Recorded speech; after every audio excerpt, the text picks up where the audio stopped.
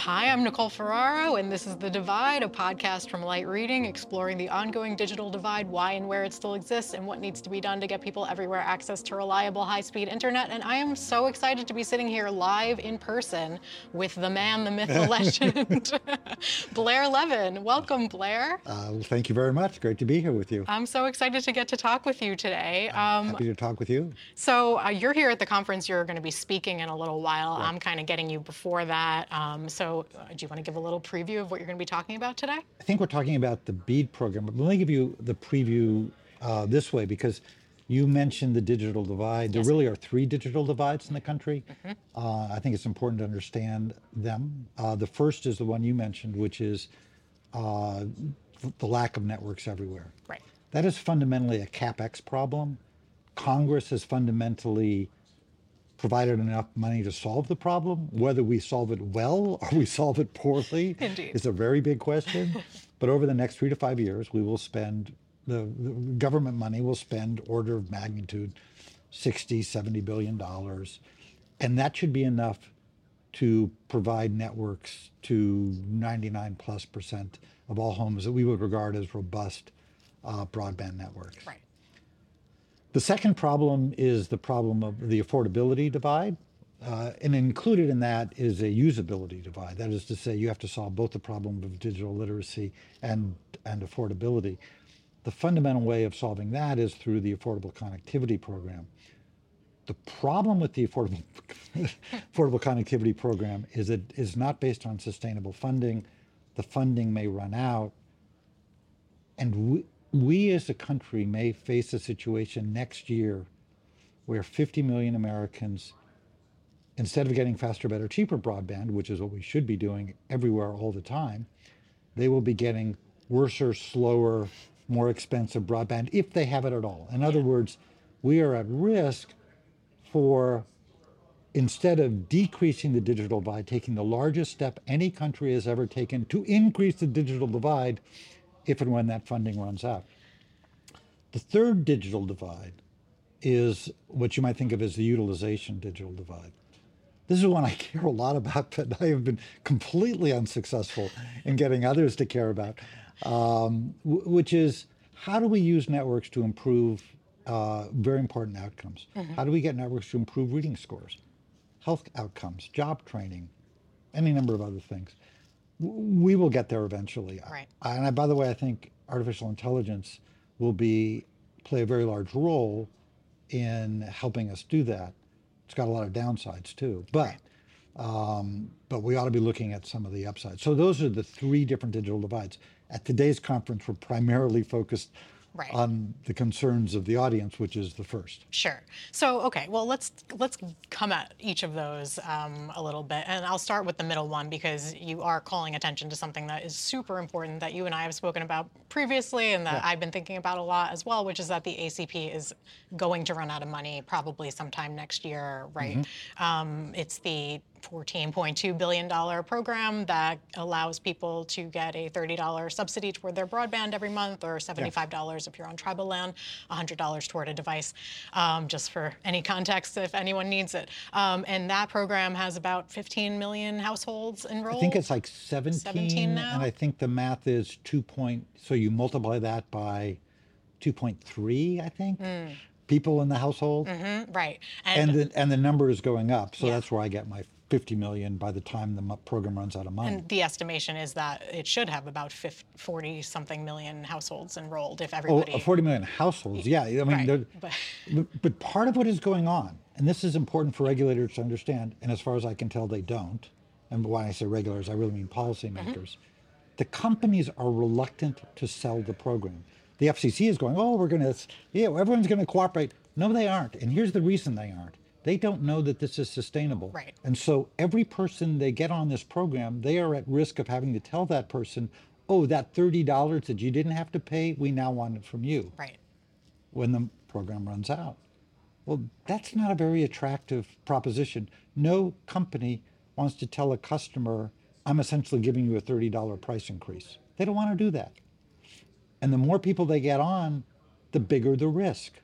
So the FCC can say whatever they want about what a great program we're doing, but they need the cooperation of the companies, and the companies are being rational actors and saying, the more people we bring on, the greater our exposure when you can't give us the money anymore. Absolutely, yeah. So it sounds like everyone needs to focus on Congress then, right? Because that's who holds the money. So there are multiple paths. Okay. Congress should be the first path. It is the principal path. They funded it before, they should fund it again. Do you believe Congress will fund it again? No, I don't think Congress can do anything now. I think we're going to shut down the country soon. The other day I was giving a speech where I expressed pessimism about Congress, and someone asked me the question, why are you pessimistic? And I said, because I'm Jewish, and because I have a certain view of the world that if bad things are likely to happen, they probably will. That's what it means. And so I look at this Congress and I would say, we ought to try, but if that's your only plan, that's dangerous. Indeed. Now, there are other paths. The FCC could fund it itself, but the FCC is already under legal assault for the whole program. We could go into what kind of the legal analysis, but I think it would be, it might be a good thing for the FCC to do, but the FCC also has an economic problem, which is the contribution base is shrinking, and the FCC is doing nothing to adjust universal service to both economic and legal challenges. A third path is for the states. New York has a program that's in the courts. We'll see what happens with that, but that's a potential path. A fourth path is one that the National Urban League laid out 2+ years ago.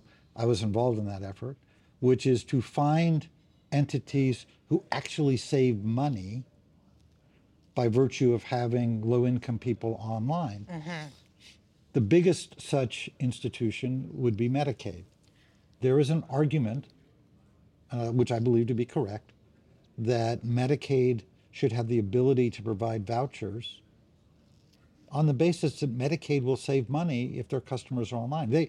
What does COVID teach us about the delivery of healthcare? It teaches us that telehealth will be a very big deal. That's only going up. Right. So for what is essentially a healthcare insurance company, getting everyone online who they cover is a good thing. Right. Insurance companies can take a longer view.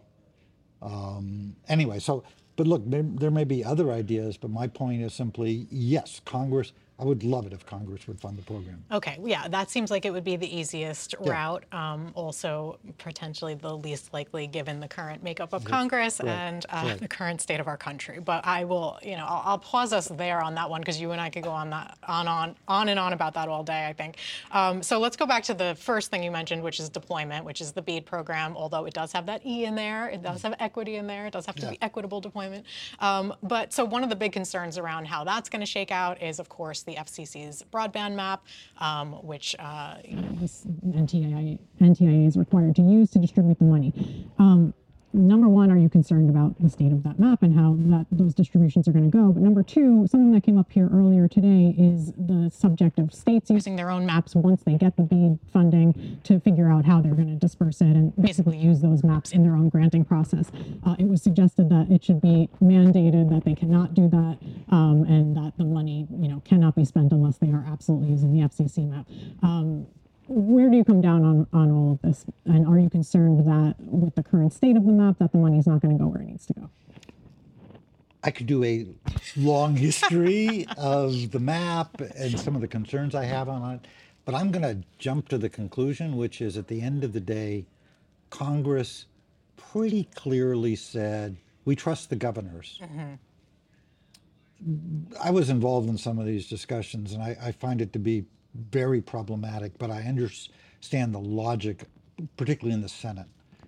And what happened was, and this is just tragic, Ajit Pai proceeded with the RDOF auction before he should have. He was using very bad maps. He let people into the auction he probably shouldn't have let in. But I will defend him only in that he could not have known that this infrastructure bill was about to pass. Fair enough, yeah. There's a lot of complexities between the RDOF auction, but what it did what it did politically was it said to the Congress, the FCC cannot be trusted to distribute the funds wisely. Prior to that, the FCC was the only federal institution. Now, Department of Agriculture had some money, but it was the major funder of rural broadband deployment. In any event, the reason I say all that is, at the end of the day, I don't see why the Department of Congress is going to tell any governor to do it differently than the governor wants to do it. So if the governor wants to use their own maps, why would the Department of Commerce say, we know more about the state of Georgia than you do? Right.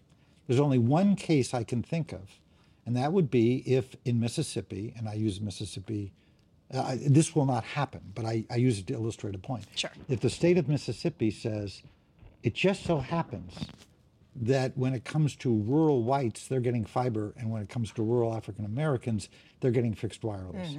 I think the Department of Commerce would object to that. I'm pretty sure they would, and I think they should. Right. But everything else is going to be so in the weeds, and I just don't understand the political logic, or frankly, the legal logic of not giving the governor any waiver they want. The FCC maps may be better, but to explain how they're better, you kind of need a lot of degrees that neither people at the FCC nor people probably at the state have.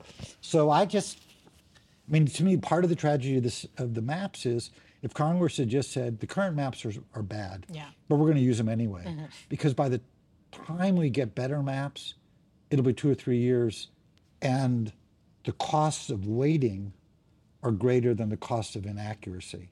Right. Right. Okay. And, as we said earlier, it's unlikely Congress is going to do much of anything. So I don't Right. really see them passing a law to. double mandate anything about this. So maybe not so much a concern.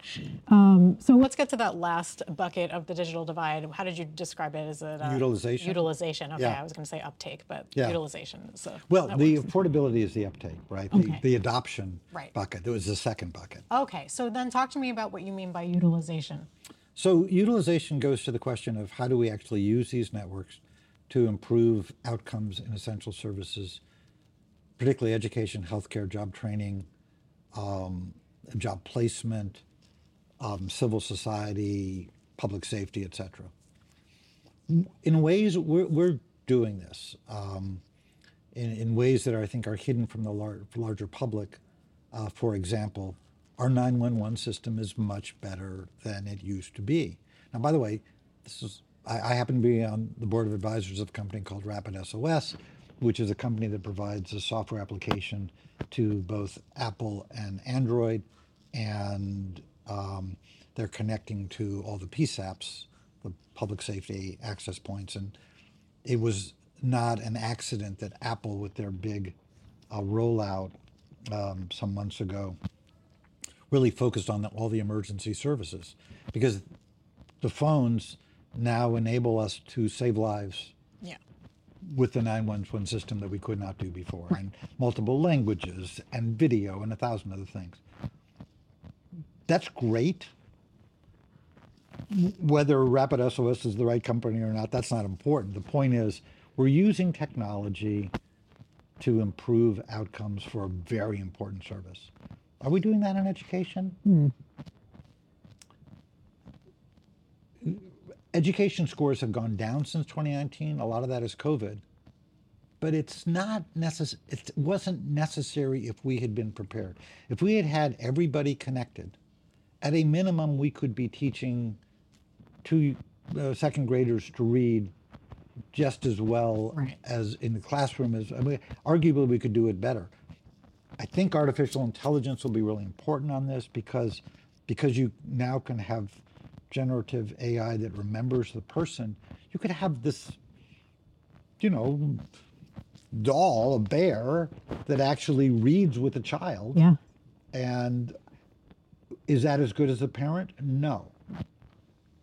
But if a parent's working 3 jobs, is it nice to have the teddy bear reading with the kid? Yeah. So I'm just saying you could do that. You're clearly seeing it in healthcare, where it's interesting. The National Broadband Plan made a number of recommendations about how to enhance telemedicine. They were largely not adopted until COVID hit, and then they were largely adopted, and now Medicare and Medicaid are considering whether to continue them even though the COVID emergency is over. And these aren't easy questions, but there's all kinds of geographic licensing and largely reimbursement and other things. Again, it's better if one actually sees a doctor, but a lot of people don't have the time, and then they forego the treatment. I mean, I think the studies suggest that by doing the preventative care online, you save a lot of money in terms of emergency rooms and all kinds of other things. So that's something which I don't think as a society we're fully taking advantage of.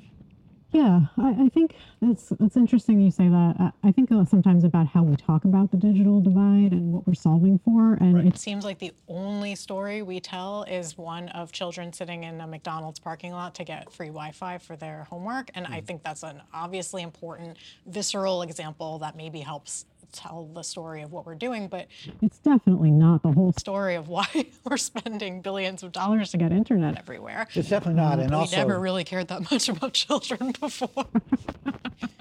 well, it is interesting. In my political experience, the first line of offense is always children. It's always about the protection of children. You see this with the internet and stuff like that. Sometimes it works, sometimes it doesn't. But that's always always a way of demonstrating a certain kind of need. The McDonald's example is interesting to me because it confuses the deployment issue with the adoption issue. Right. Why are they at McDonald's? Is it because their home can't get any internet or because they can't afford it? The solution sets are completely different, except, and this is a really important point, and the National Urban League made this point, and I was involved in that. If you fund the Affordable Connectivity Program, you save money on the BEAD program. And the reason is you make the economics of deployment much better if that 30% that can't afford it is getting $30 a month. Suddenly, deployment models are much better. So they are related, but it confuses the policy example. Okay, so I'm going to let you go in a few minutes because you actually have to speak to a whole group of people, not just one woman. But I wanted to ask you, one other thing that's going on is a continued effort to get the NTIA to change some of its rules, maybe like make a little more room for fixed wireless is the idea in the industry. Where do you come down on the state of the NTIA's rules? Do you want them to keep them as they are? Do you want them to bend any of them? Where are you at? I don't regard myself as an expert in this. And part of the reason I don't regard myself as an expert is at the end of the day, I'm not sure it matters. Because again, the key decisions are going to be made in the governor's office. Yeah. They're complicated decisions. But whatever a governor comes up with, I just don't see the logic of NTIA saying, no, we're not going to let you do that. Partly, it's kind of the way the law works. And partly, it's just... The governor is going to say, I want to do X. And if the governor wants to do fixed wireless, they'll do fixed wireless. Right. If they don't, they don't. And now, look, there are three kinds of states. State number one has more than enough money. I'm pretty sure Delaware doesn't have that many unserved, So if they have more than enough money, they'll get fiber everywhere. Yeah. The second kind of state is, no way in the world they have enough. They're going to have to do a lot of fixed wireless. I'm pretty sure Alaska falls into this, but there are a number of other states too. The interesting states are in the middle. They won't know. They won't know for a long time. They need models. You wrote a piece on the McKinsey Broadband Lab. I was involved in that. But the point I wanted to make is states need tools because supply chains will change prices. Labor costs will be changing. So, the governors are going to have to do this on a dynamic basis. Right. And kind of adjust. But it's the governors who are going to make those decisions. Right. The one thing that I think, rule that I'm a little concerned about is the interpretation of the Buy American clause. Okay. Now, the Buy America, because I'm pretty sure there's plenty of supply of the actual fiber optic cables, because Corning has been preparing for this moment as a smart company for a long time. But there's an awful lot of smaller inputs that are not made in America, anywhere in the supply chain, and would not, and if we started today to do that, it'll take 5 years. So the question is, how flexible will NTIA be on that? And I would presume that they that speed of deployment is actually a relevant consideration. Well, it's interesting because they had issued a limited waiver for the middle mile program, but then President Biden in his State of the Union was like, nope, we're doing Buy America for everything. And so then they put out a blog the next day that was like, oh yeah, for everything going forward, we're going to commit to that. So I know there's some rewriting of some rules at some level in the government for some aspects of that, but So that piece worries me a little bit Yeah. in terms of its, look, the cost time impact of that. yeah. I don't think Congress intended the BEAD program to be something we do in the next decade. Right. But if you strictly apply Buy America, I may be off by a year or two, but it's fundamentally, Yeah. welcome to the 2030s. Fair enough. All right, one more question for you, Okay. completely off topic, but you made some news yesterday because you suggested like Charter could buy Altice. Do you want to? No, Comcast. Comcast, my bad. Comcast could buy. Or Altice. Do you really think I'm not that? sure Why? that's what I said. Here's what I think I said. I said, so what happened was Altice announced a new set of managers who largely come from Comcast. So investors start saying, well, are they preparing to sell to Comcast? And the answer, and then I get the regulatory question, can they? And I said, well, that is in a category called a geographic expansion deal. It's not a horizontal deal. It's not a vertical deal. It's geographic expansion. And those are almost always approved. Why? Because they do not diminish competition in a relevant product or geographic market. You're simply having somebody who does something in market A now do it in market B. No diminishment of competition. The only example where that's not true that I know of is Comcast trying to buy Time Warner Cable. There were very legitimate reasons why the Department of Justice and the FCC blocked it on competition grounds at that time. Right. They would have had 60% of the high-speed broadband lines. That's no longer true. Altice is much smaller than, whatever. So I went through the analysis of why I believed under a traditional antitrust analysis it would be allowed. Okay. Having said that, what the Tegna deal decision tells us is that the chair, through a delegation to the Bureau, without any opportunity of judicial review, and premised on anything that the chair believes is the public interest, can effectively kill a deal. So, tell me at the time who's chair. Right. Okay. And the example I used, and it's a horrible example in some way, and it will never happen, but I use it to illustrate it. Let's say the chair under President DeSantis were to look at that deal and simply say, Comcast owns MSNBC. They did some reporting about DeSantis that we don't think was in the public interest. Therefore, we're not allowed them to buy anything. Certainly can see that happening. It would be 2 years before Comcast could get that to court, and that effectively kills the deal. I'm not saying they would do that. What I am saying is it illustrates a problem for people who contemplate deals. Okay. Gotcha. What are the odds of approval? So I wouldn't say that I said that the deal would be approved. I would say under traditional analysis it would clearly be approved, but Fair enough. All right, you cleared that up enough Yeah. for me. Thank you so much for giving me some time today. It was really nice to see you in person. And Good to luck see with you. your Thank you very talk much. today. I'm looking forward to it. great.